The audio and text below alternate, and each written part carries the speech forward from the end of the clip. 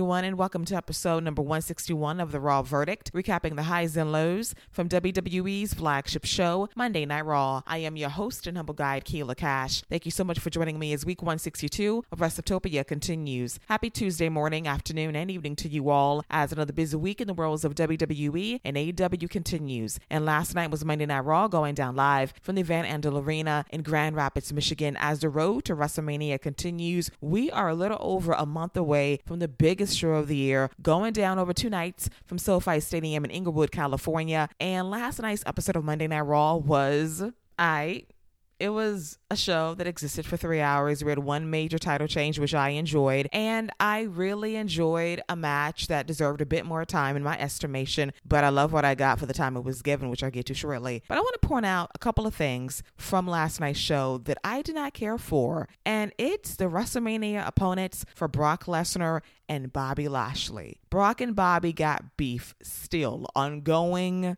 beef, dating back to SummerSlam 2021. And here we are, about a month away from WrestleMania, and we got Brock Lesnar feuding with Omos and Bobby Lashley having a very weird feud against Bray Wyatt for reasons. And I was on the Bray Wyatt train upon his return last fall. I'm off the train now. We're back in the Firefly Funhouse, and I'm not feeling it.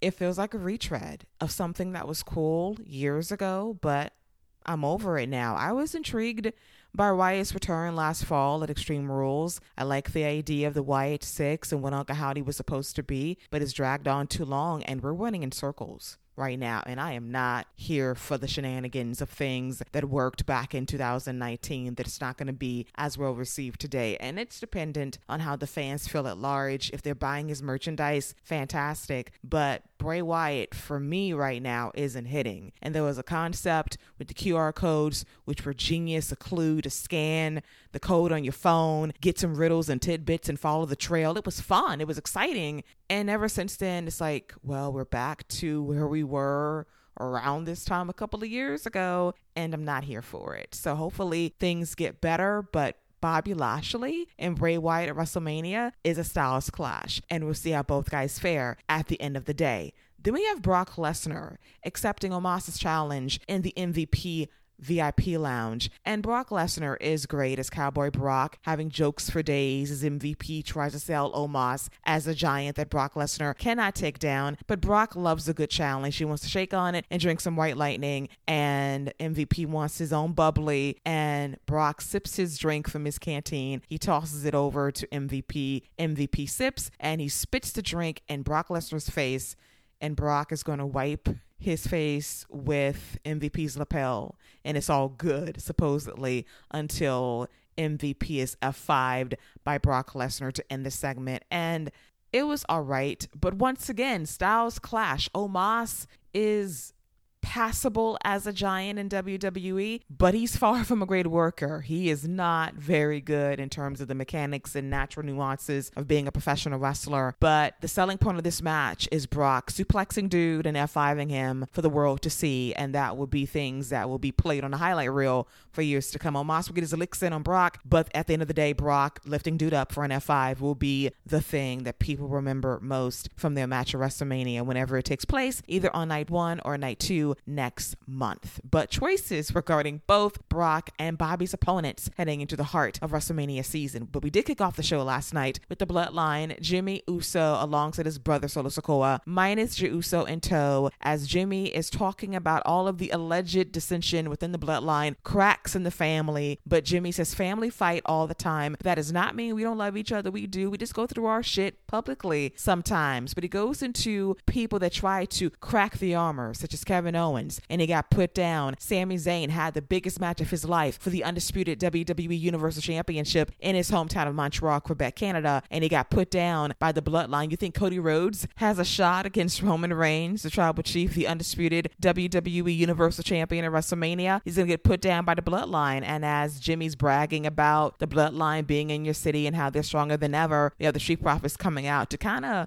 rattle Jimmy a little bit, saying that the family's not as strong. Jay's not here. He's not standing by your side right now. You're talking all this junk on our show. What you gonna do about it? And there's a match between the Street Profits versus Jimmy Uso and Solo Sikoa, which takes place after the commercial break when the Profits got the jump on Jimmy and Solo. And we come back and Angelo Dawkins eats a hip attack in the corner by Solo, but he avoids a second hip attack and makes the hot tag to Montez Ford after landing a running back elbow. And he is going to deliver strikes, a back suplex, and he's hitting moonsault on Jimmy for a near fall. Ford goes for a beautiful crossbody off the top rope to Jimmy as well for a close near fall. So unbeknownst to Montez Ford, Jimmy makes a blind tag to Solo Sikoa. Solo's in the ring, but in doing so, Montez Ford lands a spine buster on Jimmy, makes a tag to Angelo Dawkins, and Montez goes up top for the Doomsday blockbuster, but Solo shoves Montez Ford. He takes an early bump on the floor, and that allows Solo to take control by landing a super kick and the Samoan spike on Angelo Dawkins for the 1-2-3. After the match is over, the attack continues on Dawkins as Solo wraps a chair around his neck. He's going to deliver the hip attack in the corner to Kevin Owens, makes a save, delivers a stunner to Jimmy Uso before super kicking Solo for good measure as he continues his solo mission against the Bloodline for now after he rebuffed Sami Zayn's offer last week to team up to take down the Bloodline. But I assure you, the reunion is coming very soon. With about a month ago before WrestleMania, the slow burn approach is the best way to milk the moment Sami Zayn and Kevin Owens reunite, and it will feel so good whenever it happens in a city near you. Next up is by far my favorite match from last night's show. It was Cody Rhodes versus Chad Gable. This match was excellent. I wanted more time because these guys absolutely cooked in the ring. An early highlight was Cody delivering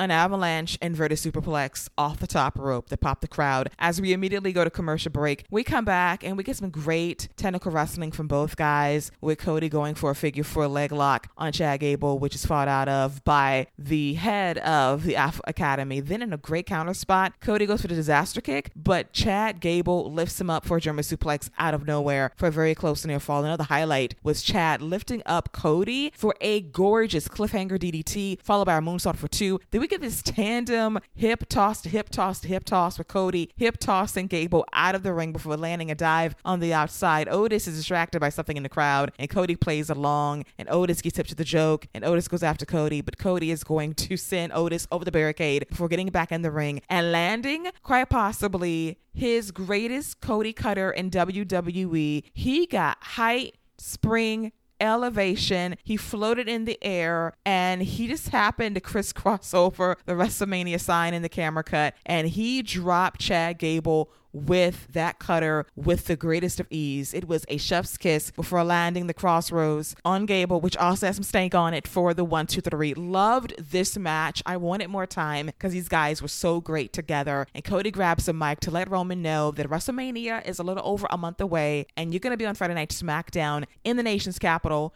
Washington, D.C. Guess where I'll be too? On Friday Night SmackDown in Washington, D.C. Will they share the same airspace? Face-to-face confrontation. That should be a moment heading into their match at WrestleMania for the undisputed WWE Universal Championship. And SmackDown's been cooking in the ratings department lately. This could cross 2.5 million viewers. I could see it. Cody's a draw, and having him on SmackDown is going to be something to behold when he goes face-to-face with Roman Reigns with a month to spare before WrestleMania. Next up is Asuka versus Carmella. For me, this match was way too much offense for Carmella. We got a super kick, Bronco Buster combo in the corner to Asuka, but Asuka fights back with some nice strikes, and she locks in the Rings of Saturn on Carmella for the submission victory. After the match is over, Asuka calls out Bianca Belair, and I think she might do some trash talking in Japanese as well. Bianca comes out to let her know, if you said something slick, we got something to talk about, but if you didn't, I'd be happy to face you at WrestleMania and tear down the house for the Raw Women's Championship. And as we have the face-to-face confrontation between Asuka and Bianca Belair, we have Carmella causing trouble by shoving Asuka into Bianca, which leads to Bianca versus Carmella next Monday on Raw, a match I've seen a lot over the last year and a half. I don't want to see it, but it's a bridge to get to Asuka versus Bianca at WrestleMania in a month's time on Peacock, of course. Another match took place last night, which was the epitome of zero heat. The crowd was quiet for Candice LeRae versus Piper Niven. I love both ladies, if they're blank slates to this audience and they sat on their hands for this match. Nikki Cross was out there for reasons, and that leads to Piper Niven getting rolled up by Candice LeRae for the surprise flash pin. And I'm like, good for Candice, but this crowd did not care. This leads to more character development for both ladies to be valuable post-WrestleMania season. Then we have Miz TV. The Miz will be the host of WrestleMania this year. Congrats to him. And he's bragging about this honor until Seth Rollins comes out, and Seth is letting the crowd serenade him down to the ring, and the Miz hates this. But Seth wants to talk to Logan Paul about things that went down between them at the Royal Rumble and most recently Elimination Chamber, and Miz is being an ass, and Rollins fights back and he curb stomps the Miz, knocks his ass out, takes his phone, and the Miz is laid out, and Rollins grabs Miz's phone and he unlocks the phone by using the face recognition technology. He FaceTimes Logan Paul, throws some Jake Paul shade after Jake Paul's less than stellar boxing match, and he basically challenges Logan Paul to show up to Monday Night Raw next Monday in Boston, Massachusetts. And Logan Paul says, sure, I'll be there. And Rollins hangs up the phone by telling him, bye-bye, bitch, which was a great line. And after the match is over, we have Rollins once again curb stomping an already out of it Miz to end the segment on a very entertaining note. Seth Rollins is great. The gimmick can be grating sometimes, but he carries it off very well. And I will say this for the record until the cows come home, that starting value for Seth Rollins versus Logan Paul at WrestleMania, night 1 or 2, is 5 stars. These guys are going to go out there and put on a show, and they're going to absolutely leave everything in the ring by doing crazy shit, and I cannot wait for that. Then we have Bobby Lashley beat up Elias. Quick match. Hits a flatliner, a spear, and has a hurt lock locked in with a submission victory. Elias gets one knee strike in, but Bobby Lashley destroys him in short order. Then we have the wide video package of him doing the exercise thing with the muscles and shit. Jazzercise. I'm like, I'm over it. He tries to be sneaky by saying, you should run, fine, whatever. I don't care right now, which is sad to say. And I loved Bray Wyatt for a long time when he was OG cult leader Bray Wyatt in the Wyatt family. That was the best Bray Wyatt. The elevated Wyatt and Fiend stuff from 4 years ago, that was cool for a time, but it ran its course. And I was intrigued by the new Wyatt and the Wyatt 6 and what it represented and meant. And I just don't care right now. I want to care. And this guy can make me care when need be. But right now I am out on a limb and I don't give a fuck about any of this. With all due respect to Bray Wyatt and Bobby Lashley heading into their presumed match at WrestleMania next month in Hollywood by Inglewood. And now it is time for our main event, featuring Becky Lynch and Lita, the WWE Hall of Famer, versus Damage Control's Dakota Kai and Io Sky for the WWE Women's Tag Team titles. Before I get into that, Johnny Gargano beats Otis. We have Maxine and the Maximum Male models out there supervising and observing. Then we have Dexter Lumis try to kidnap Marseille. Mansoir tries to make the save. And Johnny Gargano lands a DDT on the apron to Otis, followed by the one final beat DDT in the ring. That's all you need to know about this. Johnny Gargano will face Finn Balor next Monday, and that should be fucking great. But back to our regularly scheduled main event involving Becky Lynch and Lita versus Damage Control's Io Sky and Dakota Kai for the WWE Women's Tag Team titles. This was a very fun main event. The fans love Lita. I love Lita. She has been a part of my wrestling fandom for well over 20 years, and she still looks absolutely luminous. The work was kind of so-so in spots, but she is still a star, and she carries herself as such. We have some great tandem work by Lita and Becky as a double-teamed Damage Control with suplexes and charges in the corner. As we go to commercial break with Becky landing a cannonball on Kai and Sky, we come back and we have Lynch land a DDT reverse combo on both Kai and Sky before landing a Diamond Dust on Dakota Kai. She goes for the disarmor, but we have Io Sky break things up by going after Becky Lynch. Lands a moonsault on Becky after Damage Control wipes out Lita at ringside, sitting her face first into the announce table. Then we have Io deliver a springboard dropkick to Becky to cause even more trouble for the man before they lay each other out with clotheslines in the middle of the ring. So Bayley, ever the opportunist, is going to throw a title belt in the ring, and that distracts the referee long enough for Bayley to circle her way around the ring and pull Lita off the apron to prevent Becky from making the hot tag, and that allows Io Sky Sky and Dakota Kai to land this tandem back suplex on Becky for a very close near fall. Then we hear the sweet sounds of Trish Stratus' theme music. Trish runs out to a great reception. She goes after Bayley and she delivers a Thesz press, beats her ass for a bit, and she encourages Lita with a hug to make the hot tag, which she does, and she lands something. I want to say a DDT on Io Sky for a close near fall. And then we have the moment where Lita goes for a Hurricanrana, which is not perfect. I hate to say it, but it's true. It was not my favorite Rana by Lita, who I adore. But she makes it forward with a nice twist of fate on Io Sky, goes up top with the Lita salt. But once again, Bayley tries to cause trouble at the ringside by getting on the apron. And Trish yanks her ass down and she delivers the Trish kick to knock out Bayley, which was a great sell job and execution by the Hall of Famer Trish Stratus, of course. Then we have Becky Lynch coming through in the clutch by delivering a disarmer to Dakota Kai on the apron, which allows Lita to get up and deliver a pretty Lita salt on Io Sky to become the new WWE Women's Tag Team Champions alongside the man, Becky Lynch. Becky is now a Triple Crown champion, having won the Raw, SmackDown, and now Tag Team titles, a former Royal Rumble winner as well. She's done it all practically on the main roster. And we have Lita,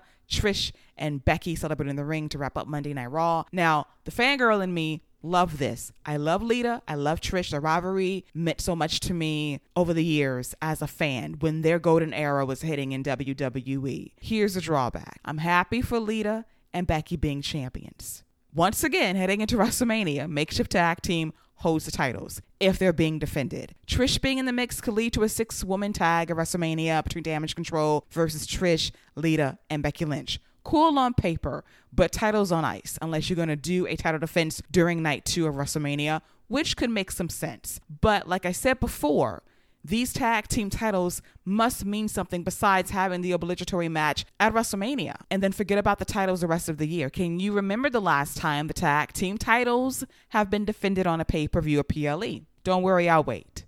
That has got to change. The perception of these titles have to change. You have to build teams up. What happened to Michin and Candice LeRae? Poof, gone, done. So we have to establish teams that can vie for these championships. And you have to make somebody when the time comes for Lita and Becky to drop the belts. That's important. Make these belts matter, from the champions to the championship to the challengers. That's my point. I love the moment, but the follow-up is going to be key heading into the heart of WrestleMania season. And with that, this wraps up an alright episode of Monday Night Raw. Next week is going to be the show with the return of one John Cena in Boston, Massachusetts, and this guy moved about 2,000 tickets in a week. This guy is still the legit draw in WWE and quite possibly all of professional wrestling. From Laredo, Texas to Tampa, Florida to Boston, Massachusetts, the guy is a draw and a numbers mover. We'll see how the numbers check out next Monday as we have Cena in the house, followed by Seth Rollins and Logan Paul face-to-face, Kevin Owens versus Solo Sikoa, Johnny Gargano versus Finn Balor, and Bianca Belair versus Carmella in a non-title match, as we will be under a month away from WrestleMania by the time Monday Night Raw rolls around next week. And on that note, this wraps up episode number 161 of The Raw Verdict, recapping the highs and lows from WWE's flagship show, Monday Night Raw. I hope you enjoyed it as always. You can follow me on social media at Lady Wrestling X on Twitter. They can find me tweeting about these podcast shows that drop on the semi-daily recapping Monday Night Raw, NXT, AEW Dynamite, Friday Night SmackDown on Fox, and AEW Rampage on TNT, along with the Serena Sessions dropping every Monday morning for your listening pleasure on your favorite podcast platforms. You know what to do, so Restoptopia, and follow me on Apple Podcasts, Amazon Music, Audible, Google Podcasts, Buzzsprout, iHeartRadio, Stitcher Radio, TuneIn plus Amazon Alexa, and Spotify. I'll be back tomorrow morning with episode number 104, hopefully, of the NXT Nightcap, recapping the highs and lows from WWE's developmental brand. But you know me lately. If the show's not hitting, I will skip and charge my head, not my heart. I'll see you on Thursday if that's the case. Hopefully, I will have good things to talk about regarding NXT as we inch closer to Roadblock next Tuesday night on USA. Until then, enjoy your Tuesday. Stay safe out there, and don't forget to wash those hands. See you later, boys and girls. Take care.